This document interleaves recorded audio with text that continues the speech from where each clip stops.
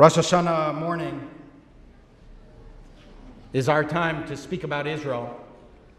I've long felt that at least 25% of sermon time over the high holy days should be devoted to our relationship with the Jewish state.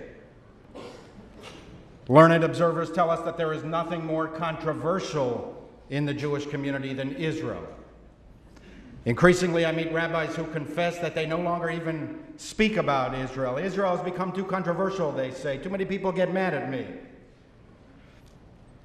Avoiding discussion because too many people get angry, it's not our style here. The only way to address controversy is to address it head on. There is no other way to stay relevant. I think that I would disappoint you. Actually, I think you would think less of me if I did not address what I thought were the central issues of the day. For those who disagree with my views, I welcome your criticism. Know that whatever position you hold, there are many others here who agree with you. Even I don't agree with everything I say.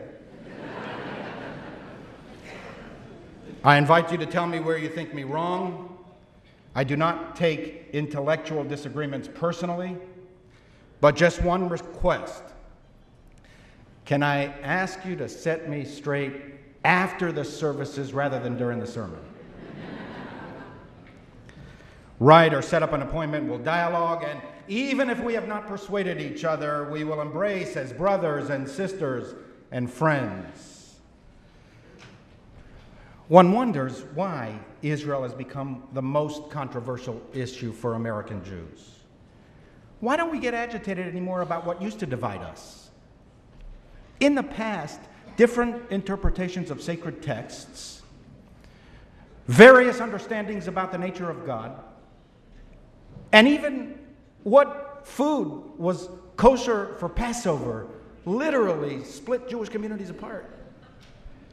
Those controversies now seem tranquil in comparison to the emotional storm that Israel arouses. We feel contempt for those who differ with us. We can barely speak calmly. Within minutes, we are at each other's throats. Why? What grand idea inspires such passion? Before we accuse one another of betrayal of principle, should we not at least figure out what is the great principle that we have betrayed? As for me, I have never uttered a public word as a rabbi or marshaled a communal thought that did not originate with the original calling in the Bible to Abraham. Escha legoy gadol va'avarechecha va'agadla shemecha ve'yevracha ve'nivrechu v'cha kol mishpachot ha'adama. I will make of you a great nation, and you shall be a blessing to all the families of the earth. This is the Jewish calling. This is the great principle. This is the reason for our existence, to be a people whose purpose is to bless all peoples. I have grasped you by the hand and created you and appointed you a covenant people, a light of nations, opening eyes deprived of light. I oppose any idea or action that compromises, weakens, or denies that we Jews are a people. We are a family. Not simply a family of the Spirit, binding like-minded philosophers and believers. We are a real family of flesh and blood with a shared history and a common destiny. There have been plenty of Jews in the past who, by word or by deed, denied the principle of Jewish peoplehood, the result of which was their disappearance as Jews. There are plenty of Jews today who, by word or by deed, deny Jewish peoplehood. They too will disappear as Jews. Whether their denial is active, they oppose the distinctiveness of the Jewish people on principle as primitive, racist, exclusionary, elitist, not enlightened, or whether their denial is passive. They simply don't care. they have already checked out. At the same time, I oppose any idea or action that compromises, weakens, or denies that the Jewish people's purpose is to be a blessing to all the families of the earth. I have selected Abraham to do what is just and right. We have universal imperatives. Let justice roll down as waters and righteousness as a mighty stream. Have we not all one Father? Did not one God create us all? There have been plenty of Jews in the past who, by word or by deed, denied Jewish universal values. They only cared about Jews, the result of which was to render obsolete the very reason for our distinctive existence. There are plenty of Jews today who, by word or by deed, deny Jewish universalism. They too disfigure Judaism because they rip asunder the very principle that gave rise to our people in the first place. These supercharged Jews threaten our future as surely as those who don't care at all. Because we cannot survive physically or spiritually as a self-absorbed, egotistical people concerned only with itself, not caring about the darkness of the world, and not interested in opening eyes deprived of light. We are too small. And in any case, it's not Jewish to be self-absorbed and unenlightened. And in the 21st century, this ghettoized view of Judaism will never claim the loyalties of the vast preponderance of our people, not here and not in Israel. They would sooner walk away from Judaism than live in the ghetto.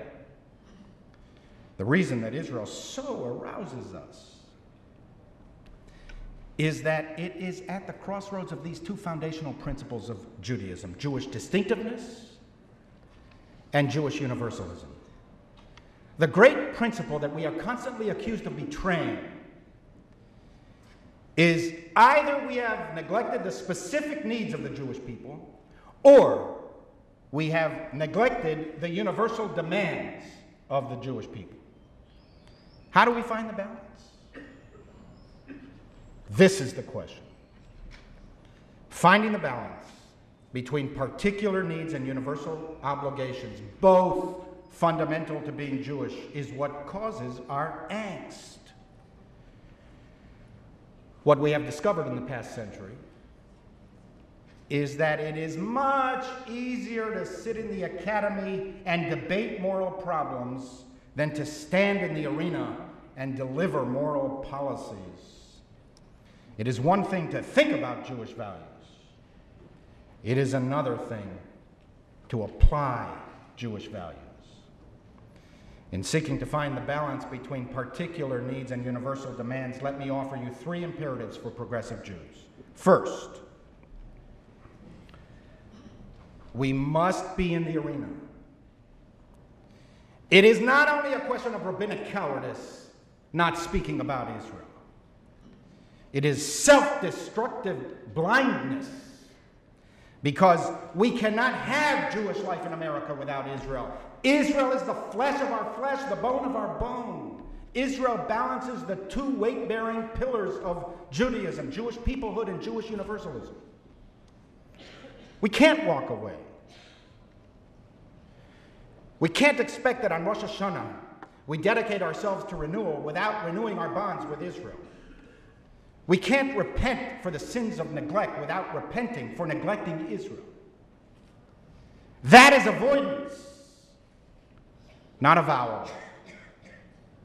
The place for us is in the fray. Israel needs us, and we need Israel. We are interdependent. Get involved. Go to Israel and see for yourself. Join the March Mission. Call the office on Wednesday. Inquire. Ask anything you want. And then sign up. You will not regret it. You will be awestruck by the vigor and vitality, the ingeniousness and ingenuity, the robustness and resolve of the Israeli people, our people. Israel is the most astonishing country. Israeli scientists, researchers, and high-tech geniuses are bringing light to those deprived of light, inventing, wiring, and securing computer systems, distributing medical devices that improve and extend life. Israel's water technology slakes the thirst of even first world countries. Just a fact of Israeli democracy. 90% of its citizens having come from non-democratic countries is itself a miracle. While Israel has lost past supporters, it has also gained new friends. Businesses and corporations are flocking to Israel to take advantage of the vibrancy, creativity, and problem-solving capacities of the Israeli workforce. The recent wave of international terror has softened some of Israel's harshest critics, who now see in Israel a role model of how democracies can fight extremism. Even previously hostile Arab countries now realize that their true enemy is not and never was Israel, that Israel can be an ally in the struggle against extremism. Second, we liberal Jews should fight for what we believe. We should be a powerful voice for Jewish peoplehood.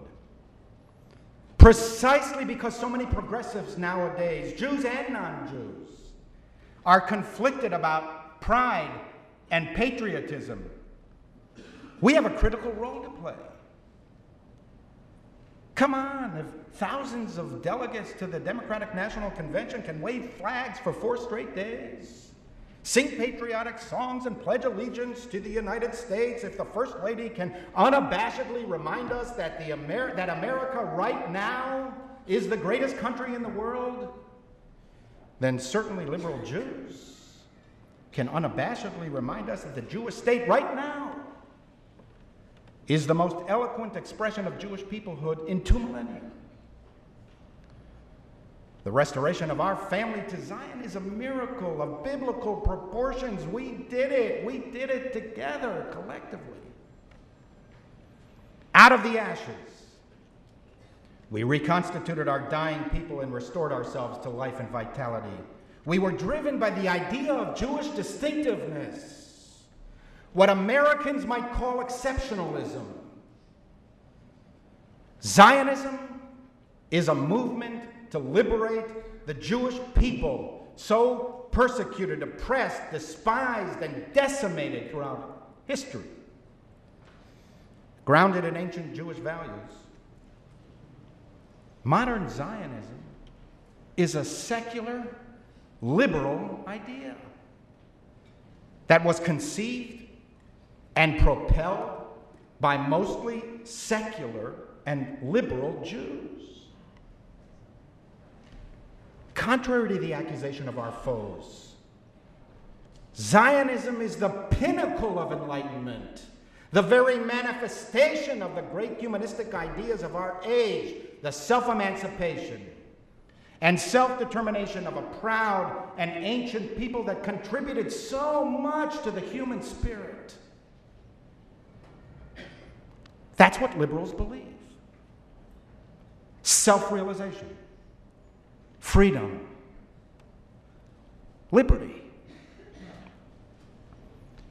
We should always be open to criticism. We should not be afraid of it. Pluralistic societies invite and encourage dissent. Israel is far from perfect. She is often well served by domestic and foreign critics, Jewish or not. True friends share their concerns. But we need to stop being so squeamish about anti-Semites, anti-Zionists, Israel bashers, and apologists for terrorists, especially when they come from the progressive world. I too am a liberal. There is nothing in liberal thought that suggests that of all of the nationalisms of the world, the only illegitimate one is Jewish nationalism. These people have distorted liberalism. Honey sweet their tongue, but hatred is in their hearts. They poison the chalice of liberty, draining the concepts of human rights and social justice of their wholesome meaning. They place our hard-earned Western principles of freedom in service of tyranny. A bomb that kills 10 people is always freedom fighting. An Israeli response is always disproportionate. Preemptive action is always illegitimate. They speak the language of liberty to enslave. Words of peace for war. Humanism for barbarism. Rights for coercion. Israel is, of course, flawed like every country in the world. We should not hide these blemishes, minimize them, or deny them.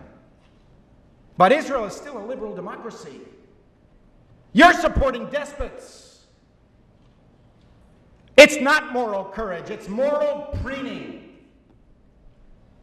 It's a disturbing form of political correctness that cannot be honest about third world atrocities. It sees no evil, hears no evil, speaks no evil, and Israel is caught up in and victimized by this political correctness gone amok.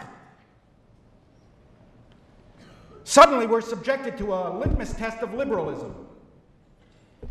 You can't be a true liberal if you are supportive of Israel in any way. How the mighty have fallen. It's one thing to make a case against Israel at the Berkeley Student Union. Would those very young people on campuses, their learned professors, the folks who tell us how bad Israel is at every rally, retreat, or resolution, would they be willing to live even 1 month as a gay Christian or as an advocate for free speech and a free press in Hamas-controlled Gaza or Hezbollah-controlled southern Lebanon or Iranian-controlled Syria or even in Ramallah? Lesbians, gays, bisexuals, and transgendered who live in the Muslim and Arab world are often oppressed and killed. They're thrown from the rooftops. LGBT Muslims and Christians escape to Israel to avoid persecution. I hope to introduce you to some of them when we go in March. Would the Presbyterian Church that recently voted to divest from Israel hold its convention in Gaza City and resolve that its delegates stay for a year to minister to Palestinian Christians who are increasingly tormented? The very idea is preposterous. The only state in the Middle East where Christians are free is the Jewish state. To thine own self be true. What business do liberals have supporting those who oppress women, gays, minorities, and Christians? What business do liberals have in turning a blind eye to the suppression of free speech? What are liberals doing supporting anti-democratic, religious fundamentalist extremists? And they're not even embarrassed about it. The luxury of thought detached from the austerity of responsibility. Concepts without context. The comfort of denial with no denial of comfort. What business does the British Labour Party have in defending anti-socialist, religious fundamentalists, misogynistic anti-Semites as Hamas and Hezbollah? Why does the leader of the Labour Party consider Hamas his friends? Just because they're anti-Israel? And that's enough to outweigh everything else that European socialism affirms? And by what measure of decency do they thus abandon liberal Muslims who challenge the rejectionists and are trying to change their societies to look more like European social democracies? the world is turned upside down and inside out. You pretend that Israel is the worst abuser of human rights in the world and are willing to excuse the inexcusable. This is the fashionable bunk of our times. Mass, myopic, moral malignancy. The rage of the self-righteous. It is a form of fundamentalism. It's one of the well-known tendencies of liberalism that the great liberal thinkers of the ages have pointed out. Illiberal liberals. We can be as dogmatic, as doctrinaire, as absolute as the absolutisms we scorn. It's good to be held and to hold ourselves to high standards. But we should not allow in friend or foe the license of holding us to unrealistic standards expected of no other nation. Context is not incidental to reality. Context is reality. We should be more tolerant and more understanding, less dogmatic, and less certain. The real world is complicated. The study of diplomacy is not diplomacy. A lecture on human rights is not human rights. A class on the proper use of force is not the proper use of force. Implementation is much harder than intellectualization. The responsibilities of power weigh heavier on those who have the power of responsibility. How quickly France adopted many of the security procedures that it so criticized Israel for when Paris was terrorized.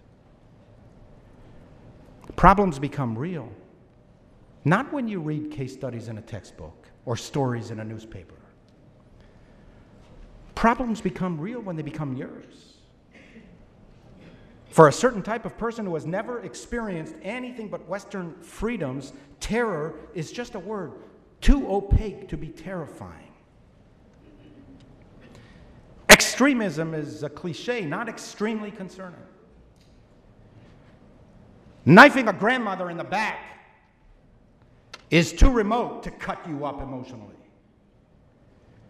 This type of person can apologize for and even justify wanton cruelty because they themselves have never been knifed on the way to school, never been targets of missiles, never been at the scene of a mass murder, never had to pick up the body parts of a baby.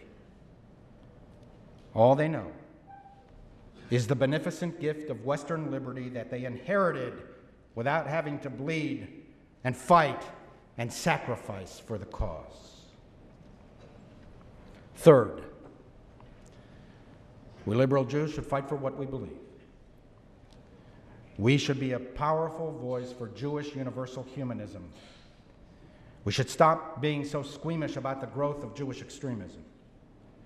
It is a threat to Israel's existence. It is not only a matter of staying true to our Jewish spirit, it's also a matter of physical survival. International legitimacy is a security imperative. Every Israeli leader knew this. It's why Ben-Gurion accepted the partition plan of 1947 despite its betrayal of past territorial promises. We need to keep fighting for a just compromise with the Palestinian people, without which Israel's security is at risk.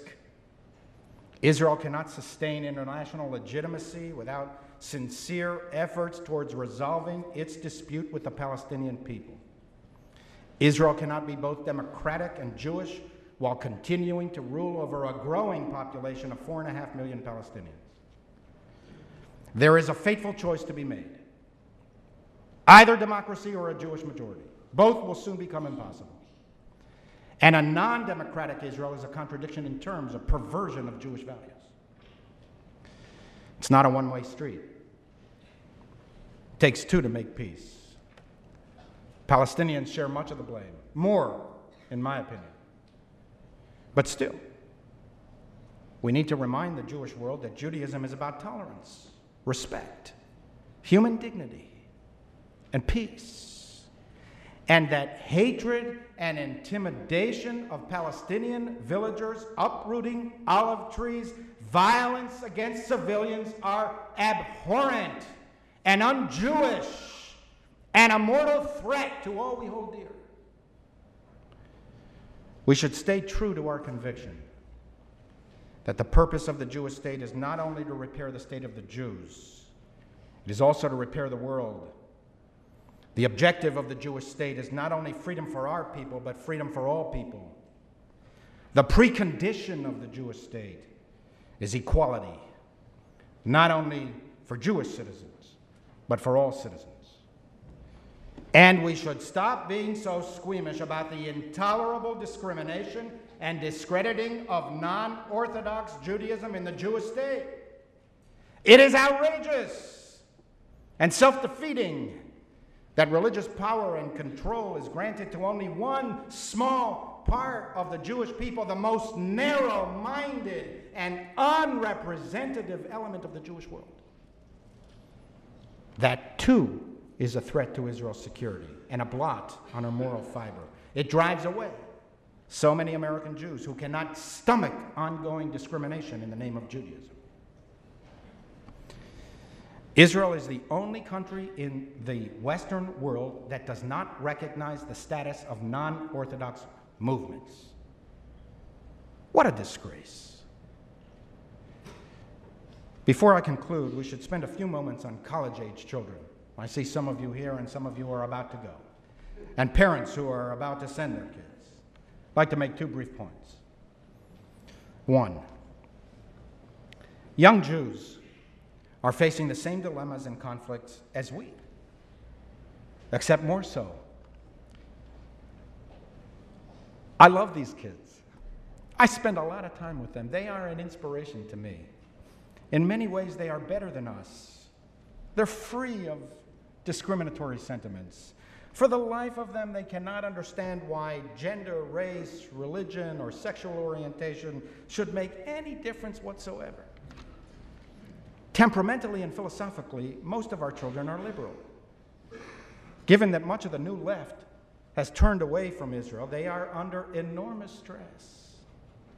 It's much harder to be pro-Israel today than when we were in college. Our kids are exposed to all of the new venom manufactured against Israel, and they have not developed antibodies, nor is the Jewish community supplying them with the anti-venom. The BDS movement, single-mindedly devoted to boycotts, divestments, and sanctions against Israel, has skillfully argued that all minority grievances are interconnected. That you cannot support the rights of African Americans, Black Lives Matters, Latinos, or the LGBT community and be pro-Israel at the same time. By definition, they claim, to support Israel is to support white privilege and colonial exploitation. Many of our youngsters are persuaded. Jews are significantly overrepresented in the BDS movement.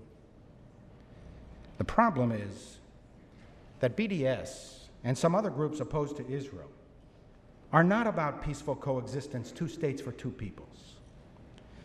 BDS is a radical, dangerous, sophisticated group with anti-Semitic tendencies, seeking the destruction of Israel as a Jewish state. In the name of self-determination for Palestinians, it seeks to deprive the Jewish people of self-determination. One consequence of inadequate attention to progressive young Jews who are disturbed by and disagree with Israeli policies is that they are attracted to the most extreme leftist claims. These post-Holocaust, post-Six-Day War Jews have never experienced persecution. They have never had their Jewish identity questioned or their physical or emotional safety threatened. They do not even consider themselves members of a minority group. They have little appreciation of how pervasively our people has been hated, or how precarious was and still is Jewish existence. They believe Israel to be a colonial superpower, rather than a small island of 8 million citizens the size of New Jersey, surrounded by rabid anti-democratic foes who have never accepted even Israel's basic right to exist. Part of the solution is to invest in these young people, even if they express perspectives that are difficult for the Jewish establishment to hear. We want them to be able to speak openly about the imperfections of Israeli society and encourage them to get involved in programs and initiatives designed for them, so that they can participate fully and energetically in the great and ongoing Jewish drama of repair and self-repair. Better that they express themselves through us than through those who despise us. These young adults care. They are passionate. They are our own. If you are one of them, and you are here today or listening online, contact me. The door is open. Come in and persuade me, and give me an opportunity to persuade you. 2, everything I said up to this point applies mostly to Jews who care. Argumentation, agitation, and activism, these are all good signs that many of us are engaged. But we should be honest with each other on this day of honesty. The central crisis of American Jewry is not that Israel has become the most polarizing of issues.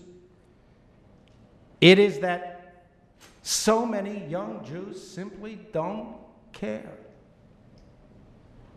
They are our children, the next generation, the future of our people. In many ways, our arguments about Israel are a Jewish thermometer. They measure the temperature of our commitment to Judaism itself. Anyone who has spent any time in the fields of Jewish education knows that identification with Israel tends to be in direct proportion to identification with Judaism. Identification with Israel is the consequence of Jewish identity, not its cause, especially for younger Jews. Jews identify with Israel if they identify with Judaism. If they do not identify with Judaism, they tend not to have strong feelings for Israel. The main lesson from the campuses is not what it says about this or that Israeli policy, although I do not minimize the effect that these policies have. Rather, what campus activity demonstrates more than anything else is how miserably we have failed to provide our youngsters with the basic language of Jewish life. Many, I think most, are Jewishly illiterate. They have little appreciation of Jewish peoplehood and little understanding of Jewish values. They have universal sentiments. We've done a good job on that. But Judaism's universal mandate, ripped from its particularistic moorings, is not Jewish universalism. It's just universalism. Jewish illiteracy, in my view, is the main reason that young Jews are completely overwhelmed and outmatched by people who actually know what they believe, even if their beliefs are noxious. Our kids, so intelligent, articulate, curious, and resourceful, are struck dumb by aggressive, single-minded Israel bashers and Jew haters and have no idea how to respond. They can speak so convincingly about racism, sexism, elitism, classism, and chauvinism. They move us with their idealism, optimism, egalitarianism, pluralism, liberalism, humanism, and altruism, but they are inarticulate about Judaism, let alone Zionism.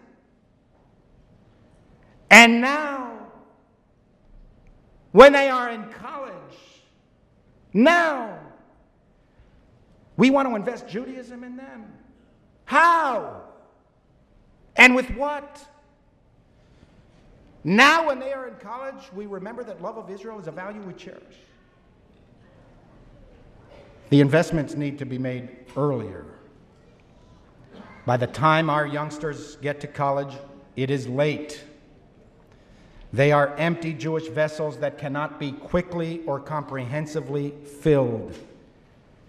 We must invest much more in the Jewish future. It is not too late,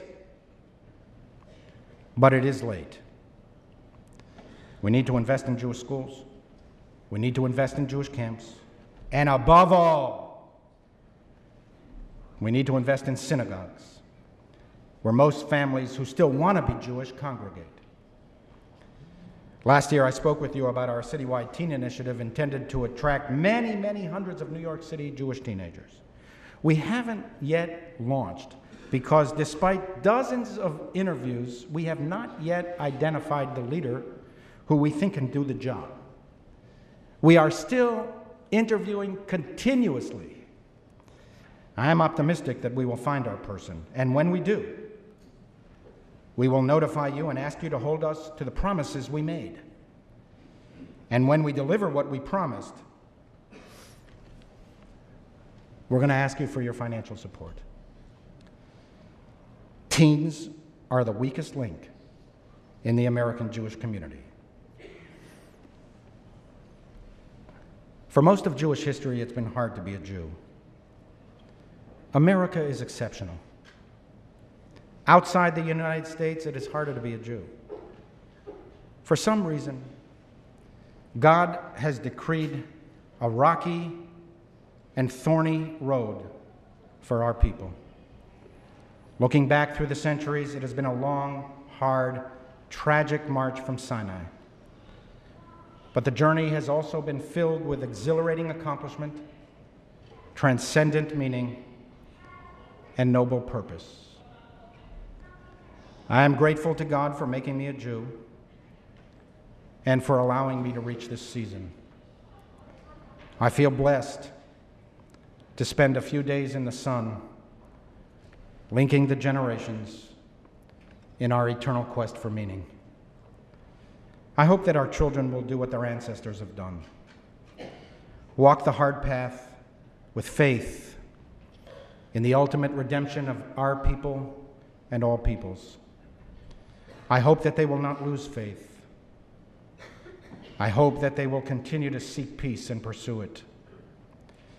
I hope that they will find the way, hidden from their parents, to make real the vision of the prophet Isaiah. They shall beat their swords into plowshares and spears into pruning hooks. And I hope that our children will not stop there. In the words of the great Israeli poet Yehuda Amichai, don't stop after beating swords into plowshares. Don't stop. Go on beating and making musical instruments out of them. Whoever wants to make war again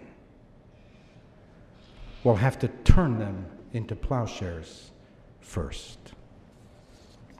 Amen.